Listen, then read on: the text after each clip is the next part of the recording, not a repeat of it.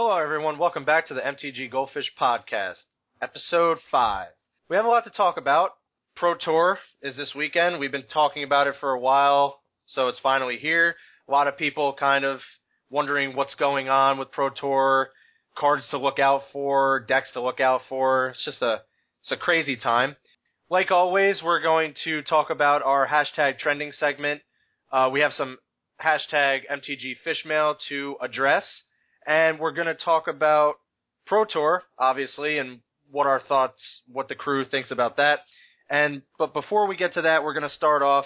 Seth and Richard wanted to talk about the Moto Fate Reforged release. So, how's it going, guys? Good. All right, so a lot of things to talk about. Let's just dive right in as usual. So, Moto Fate Reforged, I will let you guys cover that. So, Richard. So right now the release events are ongoing on Magic Online, and I hopped into a couple release queue sealed events and got really terrible sealed pools. So my experience so far has not been very good. The weird thing is it's actually very hard to play Fate Reforged on Magic Online. Manifest is a really weird ability. The way it works is you can't pop over cards. So if there's a card that's manifest, you can't actually see what it does. So I found myself actually checking on Gatherer, like the names of cards and things like that quite often, which was very awkward. But, overall, it still feels like a very slow, grindy sealed format. I still have to play some more. All right, what about you, Richard, Seth? Well, I'm not a big fan of sealed, mostly because I suck at it. So I spent most of my time drafting. I've had a lot of fun with it. I've played a few of the triple Fate Reforged queues, which are, it's definitely not a real format and it's pretty goofy, but you can do some cool things. Like, I built a Dark Deal mill deck with like a bunch of Dark Deals and a bunch of Scavenge cards, and I didn't do that well with it, but it was really fun. So, it's worth hopping into these triple queues just because this is the only chance you get to play them, and you get so many copies of the cards because it's a small set that you can do some things that are just wacky. So I've had fun with it. As buggy as it is, you have issues with Manifest. You can't see like what stuff's doing. It's kind of interesting. So did you guys find that the events were not firing as quickly as normal? Because I know I had to wait quite a while for like my various events to fire off. I defer to you guys when it comes to Moto because I really don't play Moto, so yeah. I noticed that. I thought it was weird. Usually during pre-release and release events, the queues are firing almost instantaneously, and all these queues were still firing, but definitely had to sit there a couple minutes before my draft would kick off. So I'm not 100% sure if it's, I don't know, is it the Pro Tour? Are people focusing on Constructed right now? Is it just that people don't like Fate Reforged? So what do you think, Richard? Yeah, I think we talked about this a bit earlier, but I think it's a combination of the new V4 client, the decreased payouts in the release events, and also the redemption fee increases. Like, I feel like, Magic Online, they're slowly taking the value out of playing Magic Online, so a lot of people are just not playing and just going to the local gaming store, right? Like, why spend money to play Magic when you can go to your store and spend significantly less, right? So I feel people are, a little bit gun shy about Magic Online right now, and thus, the queues aren't firing as much. Yeah. So, any kind of final thoughts on that before we move into talking about the Pro Tour? No. Oh, the other news is there's no Ugin alternate art promo in the yeah, I just saw that. Fate Reforged packs, and that, I don't know, that's just a slap in the face of Moto players. Like, there's one cool thing you can get out of the pre-release, which was this limited special, edition Planeswalker, and then they removed it. So that makes it very awkward. And, if I played in the pre-release, I'd be pretty mad if I found out, these packs didn't actually have Ugin in them. The only rare is Altar of the Brood that I've gotten. Like, I've literally gotten every single event I've played, Altar of the Brood is the only rare, so I'm not even sure what else is out there. But that would be your luck. Yeah, so it's a little frustrating. So before we move on too, are there any like trends on Moto going on right now? Is it similar to Paper where people are kind of picking up the same kind of cards from Fate Reforged? I actually haven't been following the trend, so I'll defer that to Seth.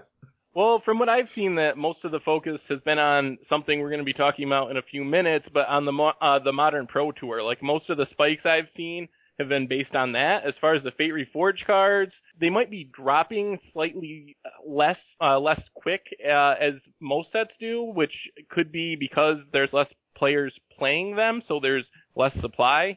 But they're reacting pretty normally. The cards are slowly trending downward as the set is opened. Yeah, and I wanted to insert this here. So even with your article, no one's picking up Crucible of the Spirit Dragon online? No, I haven't noticed that. So great article. If you want to read that on MTG Goldfish, you could learn about why Seth bought a bunch of Crucible of the Spirit Dragon and why I told him not to, but it's okay. He did it anyway. And it's all right. All right, so that being said, let's move on to what everyone is expecting us to talk about. So, Pro Tour, and we're going to go into this. We have, like, hashtag MTG Fishmail stuff about it. The trending stuff, you know, is going to be directly related to it. But we're just going to take this time to openly talk about everything Pro Tour, some finance-related stuff, some just general thoughts on what we have about it. Going into this weekend, because a lot of people are kind of just picking some stuff up, some a little more questionable than others, but I'll open it up to you guys first. So, Richard, Pro Tour. Yeah, so strangely enough, I'm pretty indifferent to the Pro Tour this time. I don't play Modern. I'm not invested in Modern. I haven't spec'd on any cards. So, you know, anything coming out of the Pro Tour doesn't really affect me. So what I'm actually looking for is just some solid Magic gameplay. You know, I want to see, you know, the John Finkel, Wolf Block, Galvanic Blast matches, things like that. So I'm just hoping that we have some really great top 8 matches, and we'll see how things shake out from there. Yeah, that's certainly a great point. I think some other people have talked about this. I think Corbin wrote a great article on, and people, you should go read that as well, about if you're going to be getting stuff now, like, or if you're going to be getting stuff for the Pro Tour, just get it now. So, like, you could be in the same position as Richard, where you can actually just sit down and enjoy the Pro Tour without having to watch every single game on camera and just having to, like, scramble and grab cards. I mean, if you're grabbing a good amount of things that you feel good about, some may hit, some may not hit, but it might just take away from your viewing experience, and sometimes it's just good to just sit and just watch the Pro Tour and learn and enjoy just some really good Magic. So with that, what do you think, Seth? Oh, I definitely agree with you about buying your cards early. That's one of the things that's changed recently. As Corbin mentioned in his article, a few years ago, you could kind of wait until the day of the Pro Tour and pick up your specs once you start hearing things on social media or from the site. But now you're going to likely get your orders canceled anyway, or if you're a half hour too late, the cards are all going to be gone. So you definitely want to get on cards early if you are speccing. As far as just the Pro Tour, I'm super excited. I'm the opposite of Richard. I do play Modern, and we just had, the question is no longer what is the best Treasure Cruise deck. Now the question is or Pod. Is Dredge real? How good are the junk decks? We have a million questions, so I'm excited. I think it'll be fun. Yeah, I'm super excited as well. As someone who enjoys Modern, and I've played my fair share of Modern, I bet I only play one deck the entire time. Robots, just for anyone out there. Strictly Robots player. Yeah, it's like a brand new format, and it's like really interesting to see what the pros are going to come up with, because, yeah, there's just so many question marks going into this tournament. Like Seth said, you know, is Dredge going to be a real thing? Is graveyard-based strategies going to be a real thing? Or are, you know, those kind of very mid-rangey decks that we have talked about in previous podcasts, the Junk, the Jund, you know, are they going to just be that good that everyone's just going to start playing them? There's certainly a lot of question marks. I don't have any inside info to give you guys, so all I can give is just some of my general thoughts on this.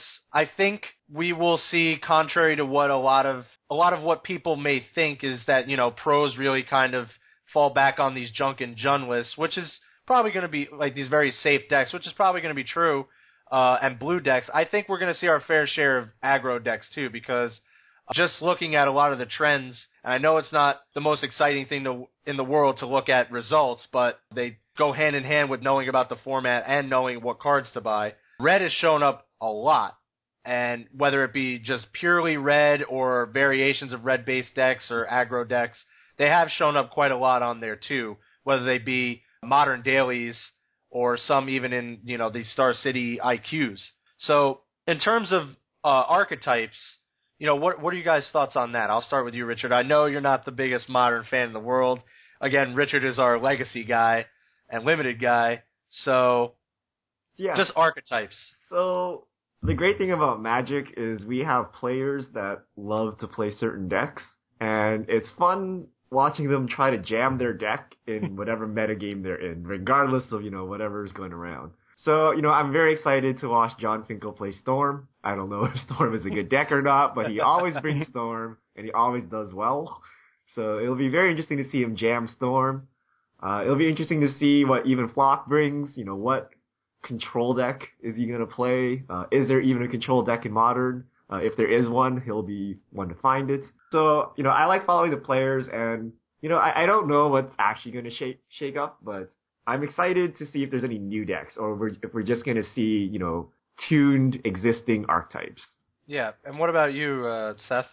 Well, I've been playing a bit on Moto the last few days, in the 2-man queues mostly. And I've run into a ton of people playing random combo decks, like the Instant Reanimator deck, trying to get Grizzlebrand into play on turn 2, the Ad Nauseam Phyrexian Unlife deck. I ran into Infect, Boggles. So there's a lot of weird things going on right now, at least on Magic Online. So I'm kind of excited to see if one of these big teams just goes completely against everyone's expectations, and instead of playing junk or whatever blue deck is best, just plays something off the wall and is trying to combo people off on turn 1 or turn 2. That's what happened the very first Modern Pro Tour, when everyone was suiting up Inkmoth Nexuses and killing people on turn 1 and turn 2. So we might see something like that again. Yeah, it's certainly interesting. Who knows? You said there's a lot of weird stuff going around.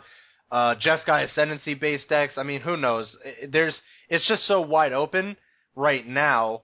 There was a lot of diversity even going up to, these dailies and these IQs that I don't know what to expect, really. Combo seems good. I don't know. If there's various amount of combo decks, how do you prepare for so many different combo decks, right? How do you prepare for so many different, types of random stuff?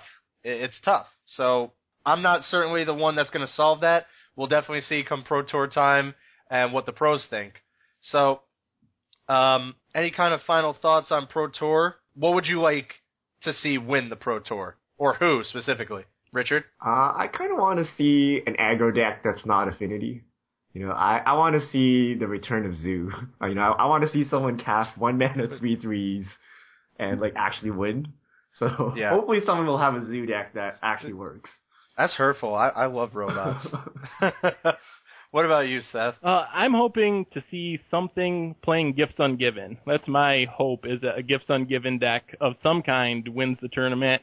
And as far as players, I love the Peach Garden Oath guys, especially Huey, so I'm kind of rooting for William Jensen to put up a good showing. I like those guys, too. So, we're going to move into the last kind of couple segments here. So, the hashtag trending segment. So, just looking on, you can see these on mtggoldfish.com every single day. Just going through a few of these. So, the hashtag trending winners that I'm looking at, Liliana of the Veil, Tarmogoyf, Leonin Shikari, randomly got in there, Elish Norn, and some hashtag trending losers, Soulfire Grandmaster, Scarecrow, Whisperwood Elemental, Flooded Strand, Taziger. Thoughts on those, Richard? Yeah, so I don't know what's up with Lily. So Liliana of the Veil's gone from maybe around 60 tickets mid-January to 100 tickets right now.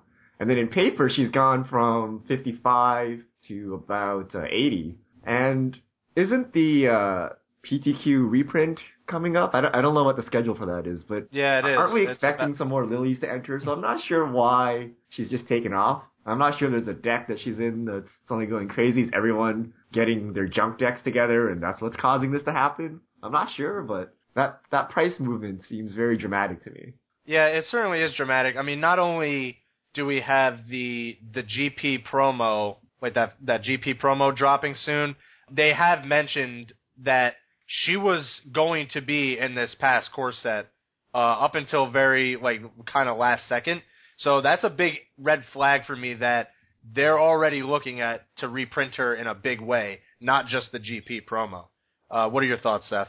No, I agree with you. I think that eventually she will be back in standard. I think they said that it was the Mono Black Devotion and how powerful that was from last season that kept them from reprinting it. One of the other ones I noticed that you didn't mention is Sierra Ascendant.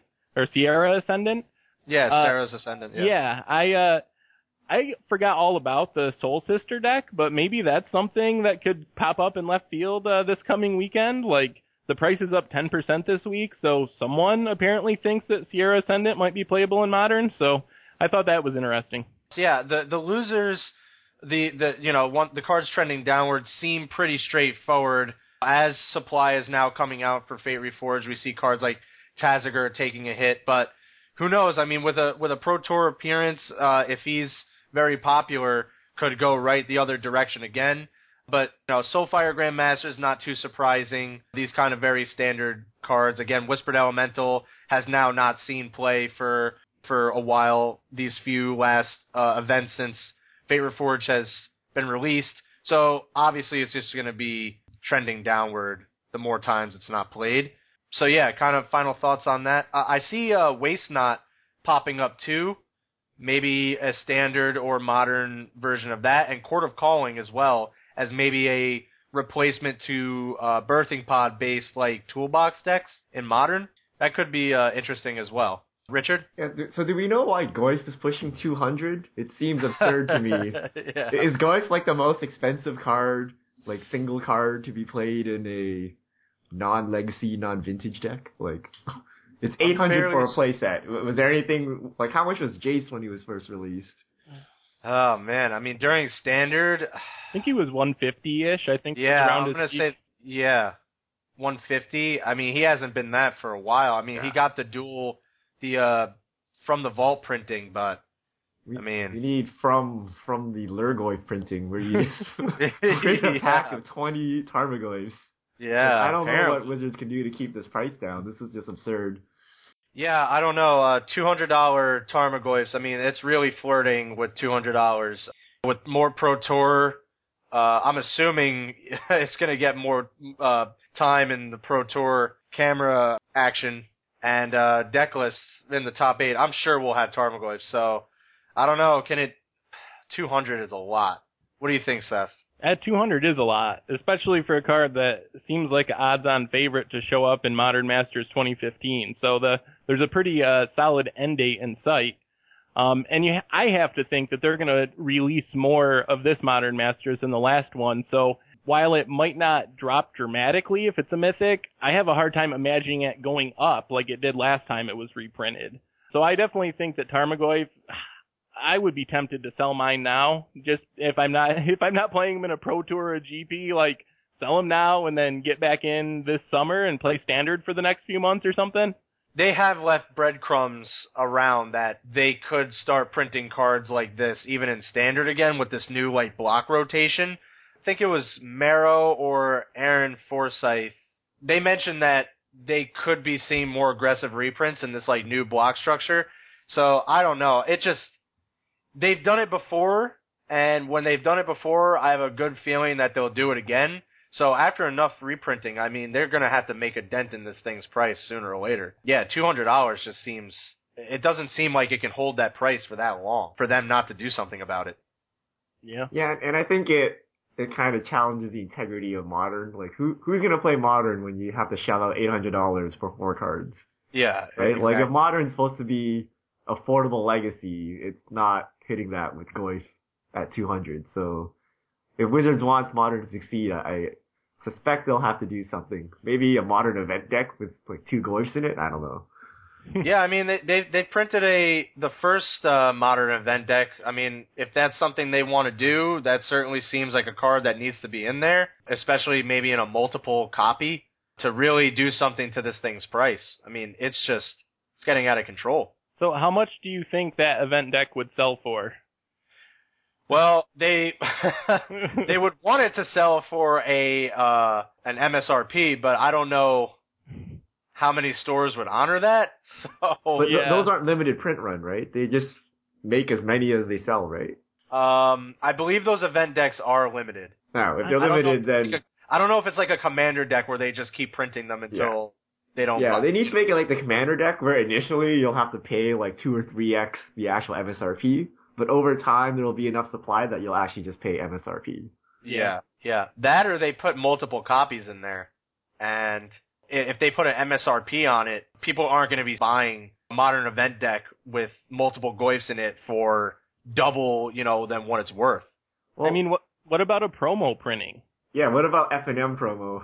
God. If you want to spur action for the community, I would get my ass out on Friday nights and play some Magic if I could get a goal. Yeah, that would certainly be some incentive. I would certainly be in my car every single Friday to be getting in on some F&M Goyf action. I don't know. There's a lot of ways to do it.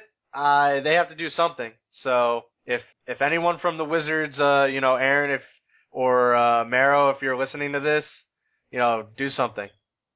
So, with that being said, let's get into some fish mail. So, our good friend Guo sent us a fish mail very last second.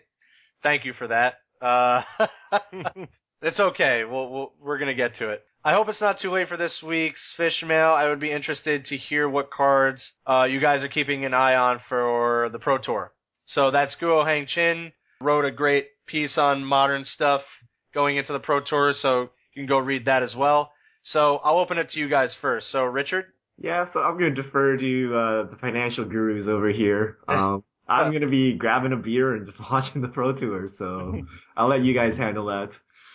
Yeah, I've done most of my purchasing. I might, grab something, on Friday while I'm out to the store or something like that. Yeah, the cards I've written, and we're going to talk about this actually in another fish mail. So I've been on Scavenging Ooze for quite some time. I know I've mentioned it in the literature that's out there for the Pro Tour that I put out there. I don't know how many other people, I'm sure people have mentioned it. So if you're out there and you've mentioned it and I don't know who you are or I have not remembered, I apologize. But yeah, I'm pretty big on Scavenging Ooze. Just with all this talk of graveyard strategies, just seems like a great idea to be playing Scavenging Ooze. I've said this before, I'll probably say it till I'm blue in the face, and if it doesn't show up at Pro Tour, I'd be very surprised. So that and a couple other ones that were written about, cards like Eidolon of the Great Revel, not as much Treasure Cruise running around, so Eidolon just doesn't look so terrible. But yeah, Delver was a great matchup for it because they played all these little cantrip cards, but Eidolon's still showing up. I mean, you're looking at the dailies, red-based strategies are still showing up. And the very staple cards of the graveyard-based strategies, so like Lotleth Troll, Gravecrawler, Vengevine. I don't know how much more Vengevine can go up at this point, but certainly Lotleth Troll and Gravecrawler. What about you, Seth? Yeah, I mean, I think the MTG price guys, both Travis and Gao, have really done a good job putting out lists of different cards. So I agree with a lot of what they've said. I mean, cards that I'm looking at are Scavenging Ooze, like you said. Restoration Angel has some appeal to it. It shows up both in the U-White-Red decks and in some of the Death and Taxes type builds, the White-Green builds. The graveyard stuff, one card I'm not looking at is Magus of the Bazaar, which apparently someone bought out this week. So, Yeah. I mean, I guess I'm interested to see if somehow that makes it in a deck list, but that seems a little absurd to me. Other cards I do like, Sphinx's Revelation is pretty low still, fits into that control deck. Hive Mind, Amulet, both of those are showing up more and more in the Bloom Titan deck. So there's a lot of different options, and I think they've been pretty well covered out there. So I would tell you to read Gao and Travis's articles and get some more info from them, too. Yeah, that Bloom Titan deck's certainly showing up a lot, even on the dailies, and certainly some of the, the IQs. Steven Speck topped with that list. Yeah, and you even tweeted out, like, Hive Mind. Yeah, so certainly interesting. I like Amulet there, too. We've certainly seen that it has gone up before in the past. So with Bloom Titan being so popular, could certainly happen again. It's not outside the realm of possibility. I mean, nothing is in MTG Finance, but, so... So is Amulet actually a popular deck, or is it just Steven Speck taking down every tournament? It's actually shown up a lot on the dailies since the banning. So this type of deck is actually, its matchups are still very good in this metagame right now. I don't know if that's going to change come Pro Tour, but from what we're seeing in the dailies and the IQs, it's still pretty popular. It's not just Steven Speck. Sure. But it certainly could be attributing to that. Just making sure it's not the Tom Ross effect where it's just he's just so good that whatever deck you put in his hands, it will top 8 for sure. Well, he certainly does stick with Bloom Titan. He certainly has done well with it, so I give him props to that. But yeah, it's a popular deck. I don't know if he made it popular, but it's popular. So another hashtag MTG Fishmail by Jason W. So, maybe an in-depth look at one or two cards over the course of each podcast, talking about spreads, multipliers, and supply. Yeah, well, Jason asked me about some of the foundational stuff of MTG Finance, specifically spreads, multipliers, and supply. So, I know that, Chaz, you're going to talk about one card in specific in a minute, but I just wanted to quickly go over what those three things are, just in case you don't know. Spread is the difference between the lowest sell price from a vendor and the highest buy price. So right now I'm looking at Restoration Angel. The highest buy price is $5.35. The lowest sell price is right about $6.50. So that means Restoration Angel spread is somewhere around 20%. Multiplier is the difference between the price of a foil copy and a non-foil copy. So if a foil copy is $6 and the non-foil is $2, that would be an X3 foil multiplier. That normally falls somewhere between 2 and 4, the multiplier for most cards. So once it gets outside of that range, it's something to look at. The last thing is supply, and that's a little harder to explain quickly, but basically it comes down to what set the card was printed in, how many times it's been reprinted, and how many promo copies. So, you can also look on TCG Player and those sites, and you can see how many vendors are selling how many copies of a card. So those are the big three. Yep, perfect. So, to answer this and just to fully answer the question, to look at an in-depth card, so we all chose Scavenging Ooze, and so you have to do a little more research, so a little more research based. You also want to know, before looking at all that, is how much the card is actually played. So you're much more inclined to buy a card that's seeing a lot of play as opposed to a random sideboard card. We have seen a card like Periphery Nodes in the past that was a sideboard card that jumped for, over the course of a night and then came crashing down because it's a sideboard card. You want those cards that are main deck 4-ofs that are seeing a lot of play. So looking at Scavenging Ooze, and again, full disclosure, I, have wrote about Scavenging Ooze, and I have copies of Scavenging Ooze just for that. So I looked from the time the BNR announcement was made, all the events on MTGGoldfish.com. So there were Modern Dailies, a Premier IQ Indie, and this is not even counting. There was another IQ somewhere in there, but so 139 copies of Scavenging Ooze in the last 9 events. So that's a lot. They're usually in every deck that they are in, whether they show up, some Modern Dailies, they show up way more than others. So the disparity, 21 copies on the 27th Modern Daily, as opposed to 6 copies on the 28th Modern Daily. But in each of those lists, they were a 3-of or a 4-of.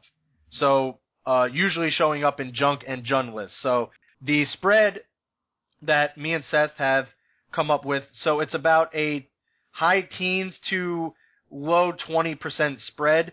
They're buy listing for 3 and average of 3 and selling for an average of 4. So that's pretty good. And the supply, we looked up on all the copies on TCG Player near mint. So the Commander, 210 copies, the Promo, 147 copies, and the M14, 154 sellers. Sorry, those are all sellers on all versions of the card. So a few things that we wanted to note on, Seth mentioned this too. So the Promo and the regular M14 version are the same price. So that's pretty interesting. Yeah. So that, I think, answers that question. Any kind of final thoughts on that? No, I think Scavenging Ooze is a good place to be, and I mean, it's definitely got an attractive spread. I did want to mention quickly that with the promo copies, sometimes having a foil promo printing can do weird things to the foil multiplier. So if there is a foil promo, don't take the normal 2 to 4 foil multiplier to be the be-all and end-all, because the foil promos can throw that off a bit. I think we touched on everything we wanted to touch on. Richard, I know it was kind of me and Seth driving that for a little bit, but, I'm kind of winded, so on all that. No, that's fine. Stuff. My job's easy here. I'm just sitting here relaxing, getting ready for the Pro Tour. But there's not much happening this week. The Pro Tour is what everyone has their eyes on, and it's interesting to see where Modern as a format goes after this Pro Tour. Whether a lot of people, start buying into the format, they get hyped up, or no one cares and, we move on to the next set. Dragons of Tarkir is already on the horizon. I think like 2 weeks after the Pro Tour, we'll get spoilers. Wow. So, yeah. That's fast. we'll see how things play out. And hopefully the coverage will be top notch this time. Hopefully LSV will be there. I don't know. And, we'll get some good matches. All right, Seth, final thoughts. Poor LSV. I find myself rooting for him to scrub out because I want to see him do commentary. I think a lot of people share that sentiment, which is unfortunate, I guess, for him trying to do well in the tournament. No, I just wanted to mention, Richard is right. I'm working on an article on this, and we can talk more about it later, but we have some weird time frames going on with Fate Reforged into Dragons of Tarkir into Modern Masters. Like, there's a short time period between all three of these sets, and what this means and everything is a whole big long story, but it's very interesting. Like, 1 month after the first week of of Fate Reforged, we're getting spoilers for the next set, it doesn't happen that way. So, something to keep in mind, because this is going to do some interesting things to the financial aspects of these sets. Certainly is. Supply things always come into play there. So, looking forward to that article. Yeah, that about wraps everything up.